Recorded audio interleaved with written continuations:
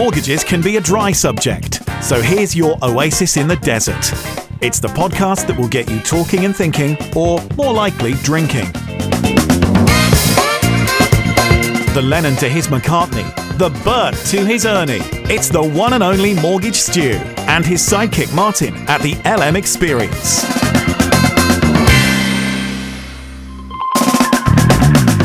Hi there, welcome to the LM Experience. We are back, Martin. We are back, Stu, and thank God we are. The demand was great for our services. It's great to be back, isn't it? Great to be back in the studio. We've got some really good guests, and we're going to crack on straight away.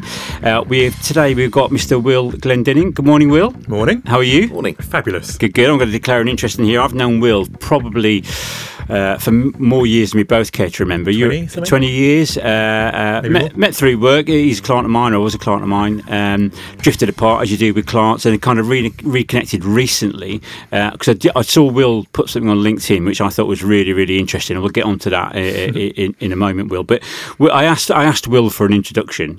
Will, what do you do? And he's given me about 15 words to describe him. I'll pick some of them out now for you. Producer, designer, director, writer, artist. I mean, where there's no beginning to my talent, there seems to be no end to yours. Well, everyone says you should niche down, shouldn't you? But I'm ignoring that. You're niching up. Yeah, exactly. Well, no, I mean, my work spans all sorts of things. I work across the arts, entertainment, sport, events, work around the world, producing stuff, designing stuff, everything from working with property developers on commercial retail spaces, looking at how they become activated and how they get built and designed to become venues and host events and things like that, through to working with governments on major events, all sorts of stuff. So just give us a little potted CV, because when I met you in the halcyon days of the late 90s, I think you were working for, was it Imagination? Imagination, yeah. Yeah, which was was that an events company? It's a design agency, right. Design events agency. So, so that's when we met. So just talk us through what you've done since then, Will. And it might take about 4 hours, by the sounds of it. We'll do the 1 minute version. So that was back in, when did I meet you? 97, 98, yeah, something like that. Yeah.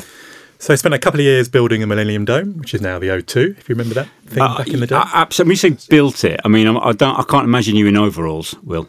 Well, you might joke. Yeah, so the tent structure is the same as it is now. But that hasn't changed? No, for anyone who's too young to remember. Before it is what it is now, it had a number of zones or buildings inside it. So we built, in Imagination, two, I don't know what you'd call them, buildings, but they were 9-storey buildings, architectural marvels within the dome. And or the O2 as it's now called. And they were museums, theatres, exhibition spaces in their own right. This was all for the millennium, the year 2000, wasn't it? The millennium. That's where I spent my New Year's Eve. So that was 2 years of my life. Then various corporate events and things like that. Left there, went to run another agency, did some great stuff there. So in 2006-07, I was the event director for the Tour de France when that first came through London in the southeast. So we kind of set the benchmark of what became lots of the practices and approaches to actually then deliver 2012 a few years later. So I mean, how big an event was the Tour de France itself in the UK? I mean, that you don't just rack up with your bike and off you go. I mean, that's a huge logistical. Yeah. I can't even organise my breakfast. So the thought of organising a whole leg of the Tour de France. Where do you start with? Do you start with a bit of blank paper? Well, the ASO, who own the Tour de France, it's like a franchise, same as the World Cup or the Olympics. Yeah. It's like, say, they come to your city and say, we need this. So they give you a blueprint of what you have to deliver. Yeah. And then you get involved, as you say, in all the organising, negotiating and everything else. But we had, from memory, this is a long time ago, Martin. Sorry. We had, I think, about 21,000 people working on it. 21,000 people? Yeah, a bit more maybe. And obviously we shut down most of central London. Yeah, popular guy. Which I don't think has been done. Someone said it hasn't happened since the Second World War. I'm not sure that's true, but it was certainly a vast shutdown. And then a large swathe as well going down to Kent because they left London, went down to Dover, and then got on ferries or the tunnel, I forget which, and went over to France to do the proper Tour de France. But there was no real, I mean, the UK had done major events, but there was no real blueprint for how to do it in a certain way. So and that got recognised in the House of Commons and it became a benchmark, I guess. And I imagine that you've probably, I mean, in terms of a skill set, I'm just trying to think what my skill set is. I don't think it's got anything on it. But you'd have to be quite a political animal because you're dealing with so many different. I'm guessing when you say you closed down London, you're dealing with the mayor. If there was a mayor back then, was it? Yeah, well, they're the client essentially. So right. again, you don't do this on your own. You become the conductor orchestrating this. So yes, like me, delegate everything. Good man. You're both a client to the government, exactly. You're both the client to the government and also kind of directing the government as well. Right. And then there's rafts of suppliers and other stakeholders. So there's a degree of authority that you've got there. If you say I'm going to close down central London, it's kind of non-negotiable. You're closing it down. Yeah, I mean, you make it sound like a very simple process. What a great job. Like flicking a switch. Any vacancies going? I quite fancy that. That was a long time ago. Yeah. It's political, it's creative, it's technical, it's... So in terms of large events like that, how does that process begin in terms of, do you get approached as the events specialist, for example, by the organisations? How do you then... Is it a case of just a massive brainstorming exercise to begin with as terms of who you need to approach for various segments of approvals and that type of thing? Is that how it works? I mean, everything's different. If you're dealing with a government who's, bid to stage the Olympics or the Tour de France or the World Cup or something, there'll already be like a blueprint, probably that's undeliverable, but there'll be a blueprint to start with, and then various experts are brought on board to kind of pick it to pieces and work out how to do it, and then from that you just build out the agencies, the organisations, and all the rest of it. Other times, someone will have an idea. So, for example, we're talking about sport here. My life's so not about sport. But, we set up the triathlon in central London in 2009, I think that was, in Hyde Park. Again, that was someone's idea. And because that was not from government, everyone was like, no, it's never going to happen. So then that becomes much more about lobbying. More challenging from your point of view. Yeah, well, not just me, others involved. Yeah. But trying to bring that around and actually bring people around and, it's politics. Yeah, politics, and PR, basically, as well. Yeah. So. And did you get involved in 2012? You mentioned it there briefly. Because presumably once you've launched a successful leg of the Tour de France, from a CV point of view, you might be the go-to person or one of the go-to people for another bigger project. You are, I suppose. You are. But obviously, every time some new big event happens, there's a new tranche of people in government, there's a new tranche of people that arrive and want to do things their own way, and want to build their own teams and have their own people and all the rest of it. So it's not just because you've done one thing, you have the right or will do the next thing. But yeah, we were involved in various things in 2012. So we did the... how long have you got? So we had the... 4 years. So with the Mayor's Office, we did the largest outdoor arts festival, I think it was at the time, across all... I forget how many boroughs are there in London? How many boroughs are across? We had 5,000 shows, 400 artists across 7 weeks of the Olympics and Paralympics. The company I ran, we organised and curated all the entertainment across the Olympic Park, other than the actual ceremonies. What else did we do? Various political and commercial consultancy. It seems like when people talk about 2012 now, they look back. It was the halcyon days in many respects. You look at maybe where. Not getting too political, maybe where London is currently at the moment, and there's a lot of talk about crime, dropping standards, feral youths running around. People now, even though it was only 8 years ago, people look back on 2012, and actually, I did go to a couple of events. I can't remember which one. I think it might have been hockey. It's the only one I got, but it was a superb time. It was a feel-good thing, wasn't it? It was a massive feel-good thing. The weather was good for a change. It was superbly organised. It was all over London. Horse Guards Parade was volleyball, I think, from memory. Not the O2, the Olympic Village. That's where I went for the hockey. It was fantastic, and we had a good Olympics as well as a nation. But it was also about the Olympic torch as well, going around the country as well. I mean, these huge events. It's amazing. There's lots of. I was on the news quite a bit at the time because there's various. Before these things happen, it's like, why are you spending so much money on this? And, this problem, that problem. And, there's all the G4S security stuff and everything. The fact that anyone expects there not to be problems just seems insane to me. They're always picked up on and these are the issues. But then once it happens, everyone goes, I had a really good time. So, it then flips. That's the British mentality for you, and now, of course, it's like, well, should we have done it? So it's just, everyone's a critic, eventually, whether you like it or not. You turn the news off, everything's much better.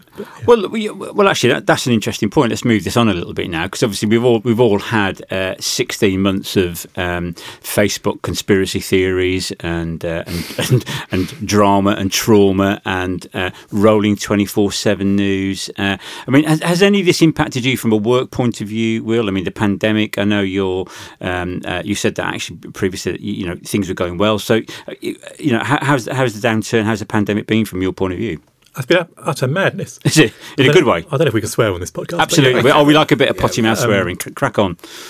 I mean, when it hit, when was that now? Whenever it was, March, February. March. I was actually snowboarding in, where were we, in Verbier in Switzerland. And we couldn't get over, because in Verbier you can get over the hill into Savigno in Italy, and it was shut because of high winds, according to the sign. When we got back, we realised it's nothing to do with high winds. It's to do with high levels of pandemic breakout. So then pretty much the minute we got back from Verbier, we were, not Verbier, where were we? Zermatt in Switzerland, sorry. We got back and we were in lockdown, and, most of my work, a lot of my work at the time, and even still now, is across the Middle East. So suddenly there's no planes flying. The work I was doing to that point suddenly stopped, but then other stuff ramped up. So yeah, it changes not necessarily daily, but certainly weekly. It's been great. I've done okay. To be honest. And it's just the one downside is I can't get on a plane. I've not been on a plane now since, March 20. What year are we in now? 20. Whenever it broke out. Whenever the lockdown. Decade are we in? Last year in March. So a year and a bit. I was just saying earlier, prior to that, I was pretty much commuting to the Middle East and other places around the world and on a plane 2 or 3 times a week. But the interesting thing is, and Stu and I were talking about this earlier, is as long as you've got the internet, you can work. You can. I mean, you can to a point. I mean, I've been working in Saudi now for 3 years solid, and I've still never set foot in Saudi, which is crazy. But it depends what you're doing. I mean, there's different people and different cultures have different views on the whole remote working thing. And it's different around the world, and it's different company to company, it's different. But you do get to the point where you do have to start meeting humans. And if you're doing something physical, and a lot of what I do is physical, whether it's property development, or whether it's events, or whether it's working with artists, or whether it's being an artist, there's a physicality to it. So there are limits. It's an interesting point, and that's the reason why I've dragged you down to the studio today, Will. I know you didn't want to come, so I made you. I didn't want to come. I was like, I'm sure I can do this from home. Well, exactly, but that's the point, is that and Stu and I had this debate about reintroducing a podcast, and we even bought equipment. Stu forced me to spend £200 on a load of stuff that's still in the box at home. But at the end of the day, we're sociable people. Yeah. Okay, and we do like that idea of meeting people look them in the eye and have a chat, and be a bit more responsive than maybe you can be on Zoom. So we do appreciate you coming out and taking time to spend in the studio with us today, Will. So it's my second meeting with humans. Is it? How privileged are we? A year and a half. Really? This is actually my first today. Oh, well done. Yeah. So maybe we should get badges. Stickers. Get badges, yeah. So look, Will, the reason why I invited you on is I was on LinkedIn trolling people a few months ago, and I saw you put something on there which kind of blew my mind a little bit. And I then sent it to Stu. I said, look, when we get back in the studio, we're getting Will down to talk about this. So you were on, you had a lengthy spot on Sky News a few years ago, from memory, and you'd taken up free diving. Yeah. I mean, so just talk us through what free diving is. There's a missing link there, isn't there? Is there? Okay, well, can we fill it in then? Well, so I'm again I'm much happier. It's nothing to do with work, but I'm much happier in water than I am on land. I should have been born a fish and all the rest of it. Always loved the water, sailing, swimming, diving, and all the rest of it. And many years ago, I took up free diving. Free diving is where you go underwater and you just hold your breath, essentially. So you don't have. It's not unlike scuba diving where you've got oxygen on your back. And there's 2 or 3 forms of free diving. There's the most common one, the most well-known one, is competitive free diving, where you see these mad nutcases going down a big long string, trying to get as deep as they can underwater. That's competitive free diving, which I've got no interest in at all. Yeah, I mean, I've done it, but it's. How deep did they go? I mean, what is the world record? I don't know what the record is. 100 meters, 200 meters. 100 meters. But there's different flavors of free diving. Fins, no fins, different bits and pieces. Mm-hmm. But you've got to be a certain type of individual that, if you're going to do that properly competitively, it's a whole other world of madness and dedication and subjecting your body your life, to basically. Which I've got. That's not me. Then there's recreational free diving, which is where you're basically just enjoying yourself underwater. So you hold your breath, go underwater, mess around with some fish, look at some whales. Maybe you go hunting for lobsters or whatever else if you're into that, which I'm not, but people do that. And it's just it's the most fish-like you can be without being a fish. So how do you find out that you can free drive? I mean, Anyone can free I tried to hold my breath snorkeling. the other day. I saw someone set a challenge on Twitter, and I think I got to 40 seconds, which probably won't make me a great free driver. No, so there's a thing called the mammalian reflex. Yeah. You stumbled across that in your life? Is it film? No. So because we all came from fish originally through evolution, there's a few things left in our body which are sort of still there through evolution. One mad one is echolocation. So humans, like dolphins, can echolocate. You can go and Google it. There are blind people who actually can do the clicking with their mouths and can actually navigate the world perfectly fine, just like dolphins underwater. Another thing is called the mammalian reflex. So when your forehead is in water, now I'm going to forget, I'll get this, if anyone's listening who knows more about this than I do, I'm going to get the science wrong. Unlikely. But in broad terms, the mammalian reflex slows down your metabolism and your heart rate, subtly, and moves blood away from your extremities. So you've got less chance of your fingers getting cold and toes getting cold. It's very subtle. But what it does make it easier, if your forehead's in water, it's much easier to hold your breath. And with 2 or 3 hours training of how to relax and how to breathe properly, as long as you're medically sound and not broken and all that and healthy. Good way to find out. Anyone with a couple of hours training can hold their breath for between 2 and 4 minutes. It's just not difficult. Everyone So you can train yourself to do You don't train yourself. You can get trained. And get trained. Never ever do it on your own. Always do it with someone who knows what they're doing. So if you're just lying in the water, face down in a wetsuit, floating around, I think the first time I did it, it was sort of 3 minutes, and it's just not difficult. You look at me like it is, but it just isn't. 2 minutes almost guaranteed. And then because your body, you've seen the films, our body can survive without oxygen for 7, 8, 9 minutes. You fall under the ice. Or you're in an accident and you stop breathing and the ambulance comes. People survive. Yeah. So, and the pain you feel when you're holding your breath isn't your body needing to breathe, it's the build up of carbon dioxide. So how long you can hold your breath is then just a function of how long you're willing to endure the pain. That's it. 40 seconds for me. Well, and that's why I'm just not into the competitive side, because that just becomes how uncomfortable you're willing to get. But if you're just normally free diving, working well on the coast, you need only hold your breath for a minute, 2 minutes, and then 3 it's minutes. the combination as well of the location, what you're seeing, and who you're with, and what you're doing. Exactly. Yeah, exactly. So we've established what free diving is. Congratulations, you're much better at it than I'll ever be. But then you decided to take it to another level. Well, this is what I saw on LinkedIn. Yeah. So, you saw the video of something that we did 5 years ago. Yeah.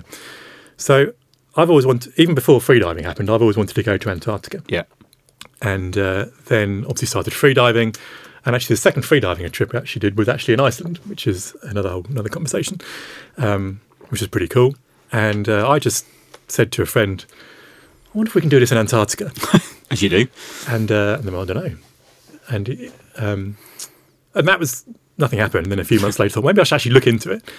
And just being the novice I was, sort of started poking around saying, can you do this? So I thought, there was nowhere online offering free diving trips to Antarctica. Just wasn't a thing. There's a gap in the market, Stu. There is. But Diversify. people scuba dive there, though. So there were kind of. So there were sort of scuba diving expeditions and stuff. So I spoke to a few of them and insurance, you're not scuba diving, blah. It just all got a bit messy. And then someone I was talking to just said, well, why don't you just rent your own boat? Your own Just go. Yeah. And I was like, well, how many millions is that going to cost? And it wasn't millions, but we looked into it and there was a way of doing it. And we found a particular boat, a steel-hulled boat that was built for polar regions. And I said, okay, can someone find the numbers out? And the numbers came through and they were sort of eye-watering.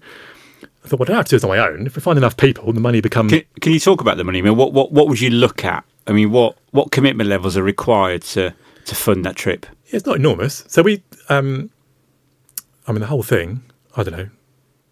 I'm trying to remember now.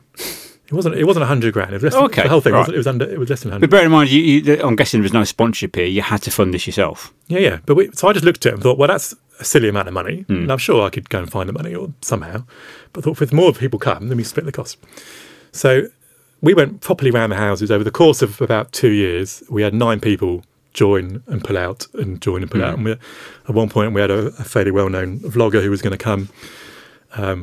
That fell through. Well, not fell through. They just pulled out. Then we were going to have someone else involved who was coming with National Geographic. And But it got a bit ridiculous because we were becoming cast in someone else's movie thing, and we weren't even going to film it. We just wanted to go and actually. It was not about no ego trip on it. It was a challenge. Well, there's a bit of ego, but it was But it was me and the other guy were definitely going to do it. We just wanted to go and do it because we wanted to do it. And eventually, 6 of us went. 2 skippers. A skipper, a doctor who was also a skipper. So we had some medical support. A lady who looked after all the sort of cooking and cleaning. And then me, Trevor and Dave doing the diving and sailing and stuff. So we hired a sailboat. We sailed from Chile across Drake Passage, which is one of the most interesting pieces of water. Is it? Yeah. So that was a 4-day crossing in a little tiny boat, day and night.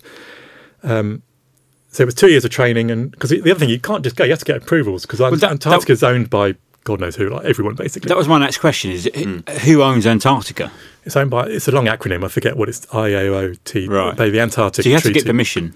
Yeah. So eventually, we finally got the stamp from the Foreign and Commonwealth Office, which involved all sorts of strange paperwork, like literally questions of what would you do if you were face to face with a killer whale? Like, what would you do if you're face to face with a killer whale? Well, exactly. I wouldn't know. But because they don't want you damaging the killer whale, but also don't want you to die. So they're like, well, which comes first? They're torn either way. Yeah. And diving people understood, and snorkeling people understood, and there was paperwork for that. But free diving was this whole thing, and we'd only found 7 other people at all that even free dived in Antarctica.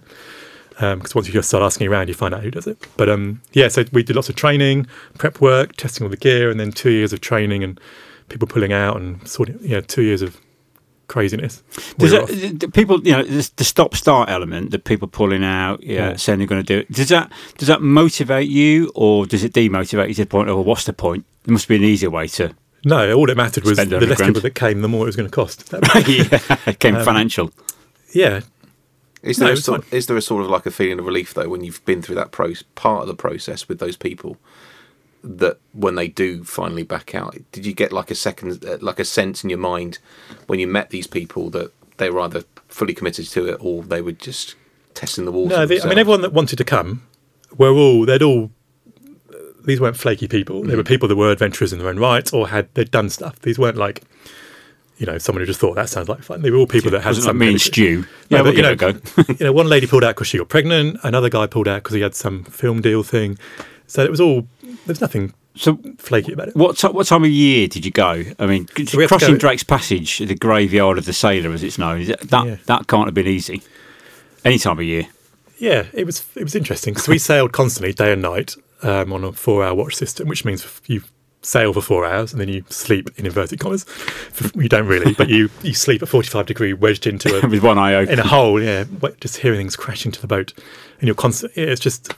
It's an endurance piece. There were moments of calm, but essentially you're on your edge. You're on your 45 degrees, and the further south you get, the icier it gets, and you're constantly chipping ice off stuff. And but you have to, and that's why we were quite careful who we went with, because everyone has their moments. But the last thing you can do is have a breakdown. If you start getting pissed off and moaning, you can't turn around. The worst thing I can do is start arguing with you. I just need to let you be. And so one guy that came, he's ex-military, so it was fine. Another guy came, he's from our industry, and I'd seen him under pressure as well. So, and the 2 sailors had been to the region before, so we knew they were legit. So that's why we were quite careful who we invited and worked with. But that was just an endurance thing.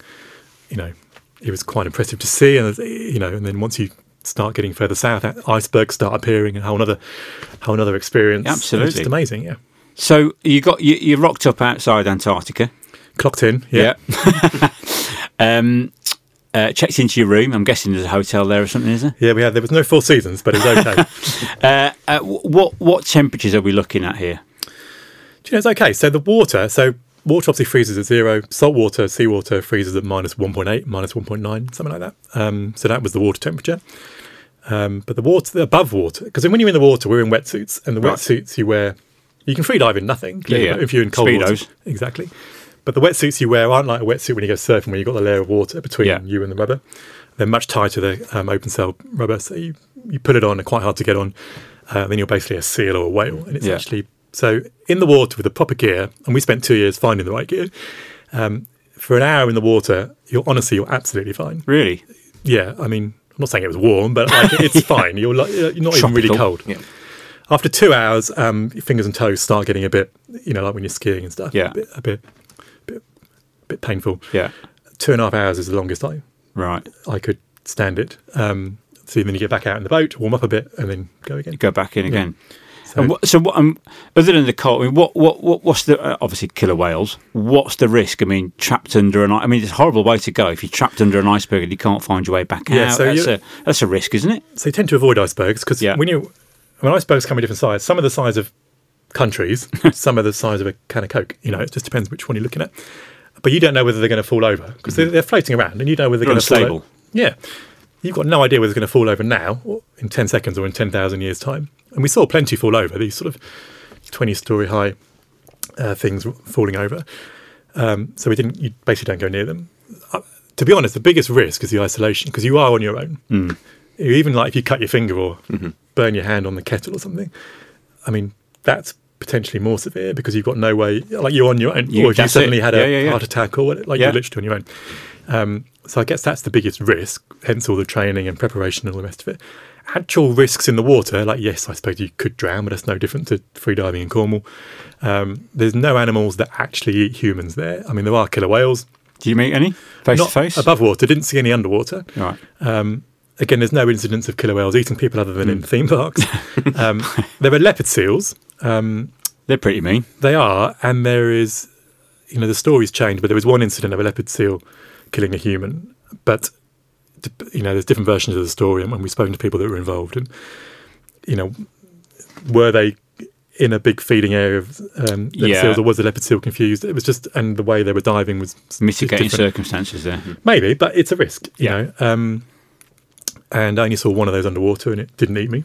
I'm still here. But yeah, we'd probably, if we saw them in the water, we probably wouldn't get in the water. But right, I did see one, find one underwater, and you can Google it. They've got massive mouths. Yeah. So the time when, let's say you've done the diving for the day, for example, how do you then, certainly with like the travelling time to get there as well, how did you ensure, all of you really, that you didn't drive each other up the wall? Was it a case of that you kind of had your books, music to listen to, that type of thing? Or?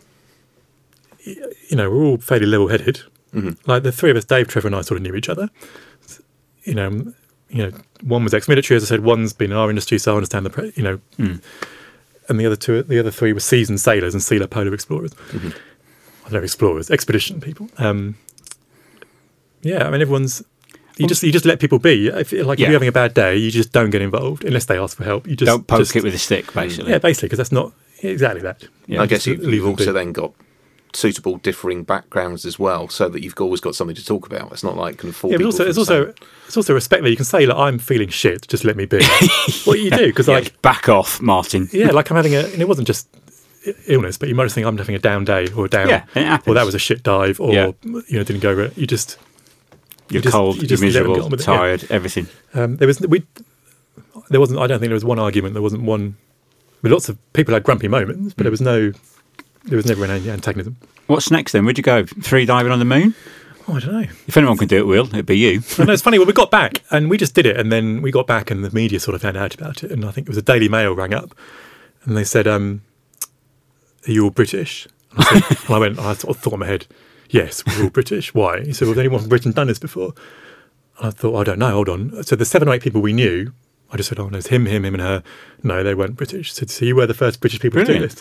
And then suddenly we're all over the media as these British guys make history. Yeah. And suddenly, and hence then... You're a national hero. Then Sky News got hold of it and they said, "Oh, you've made history, come on the news." I said, "We've only made history because Daily Mail decided we had." But sure, why not? And that's that. That was 5 years ago. Yeah.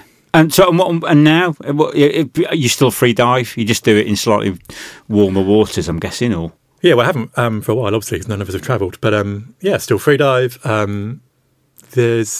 I'd love to do. I mean, many others have done it, free diving with killer whales in Norway during the feeding season, because they're more interested in herring than they are you. Yeah, that's cool. There's a small group of us who would like to go and find narwhals. The kind of the long tusked things. Yeah, which are quite. I mean, they're quite shy, so they don't like anything. Are they more Arctic rather than Antarctic? Are they Arctic? Yeah. So getting the ice level geography coming into good use there. You impressed there, Stu? Impressed myself with that, to be honest. Even I'm impressed. So a bit of that, and I'd love to go free diving with blue whales. I've seen many humpbacks and dived and danced with whales underwater. Wow, and dolphins and stuff. But blue whales, I've never seen. Well, I think that's a great story, isn't it? Fantastic. I think that's fantastic. You're a credit to the nation. Thanks. One of the only Briton or the only Britons to have done that. I think that's a fantastic thing, Will. So congratulations to you for that. We're wrapping this up now. Anything you want to plug while you're on here? Have you got a book coming out to follow up that wonderful story? Or I should have written a book. No, too late. I've written books. No, I'm just busy working. As I say, I'm a producer, designer, director, working in the arts, sports, entertainment around the world, working with governments. And you're on social media. Have you got a Twitter handle people can maybe follow you? Because we'll put this out on Twitter once we've so the website's willglendinning.com and Will Glendinning on Instagram. Just Google Will Glendinning and you'll come up alongside a picture of an orca whale or a narwhal. I'm not shy. Or me and Stu. Yeah, I'm not shy of PR. You'll find me. I know that from miles. But brilliant. Will, thanks for coming in and sharing that. It's been absolutely fantastic. We'd like to end on Bert and Ernie's Desert Island Discs. I've asked you for your 5 records. You objected to that because you're too young and trendy. I love the way you age us all by saying I know. Well, you asked for best 5 hours. I'm old school. I'm old. Me. So I've stuck to the brief. You'll be impressed. Go on then, Will. What have you got? What have you come up with? It's quite hard to choose 5 albums out of all the albums ever in the history of the world. Yeah. So that's the challenge. So in 3 minutes before I left the house this morning, I did my research. Yeah. Soul to Soul's album, Club Classics. Okay. Yeah. That's a great 80s album. That one. No, it was amazing. I think it was called Keep On Moving in the US, but that's an incredible album. Massive Attack, Greatest Hits, album called Collected. Yeah. A lot of melancholy student moments come back there. What else have I got on here? There's an Italian composer called, I'm going to get his pronunciation wrong. I knew you'd have something classical on there. I said to Stu you'd have some classic on there. So apologies to this gentleman who's still alive, and I can never pronounce his name, but I think he's fabulous. Ludovico Einaudi. Oh, big fan of him. Yeah. You will know his music even if you don't know him. Really? He's Was he doing film scores or? I think he's in something like, of all the music listened to on the internet, I think there's some stat. Okay. He's like in one of 12 tracks ever listened to. But, really? Film scores, adverts, you'll know the music. What else have I got on my list? Florence and the Machine, Lungs. Oh, okay, that's an interesting one. I had that one before. And just because I'm a clubber at heart, Faithless reference. You're a raver, are you? It's always the quiet ones. Yeah.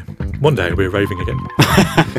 Underwater, probably, knowing you will. Right, listen, Will, thanks for coming in. Really appreciate that. That's been a fascinating insight into freediving. I won't be taking it up, I'll tell you that now, for absolutely It's very nothing. Relaxing. It's like the watery equivalent of yoga. You don't have to do it in Antarctica. He lies. He'll be in his bath tonight. With his I will. Head in the sink, trying to break 45 seconds. Stu, back in the can, another episode. Welcome back. Yep, episode 47, believe it or not. Good grief. If you'd like also to come on to the LM Experience and discuss your personal background, your business, or alternatively some adventures that you've been on, you can contact us via the Twitter feed that we've got, which is at the LM Experience, and we can then make contact and hopefully get you on the show. Brilliant. Until next time. Thanks, Will. Thanks, Stu. Thanks, Will. Thanks, Ed.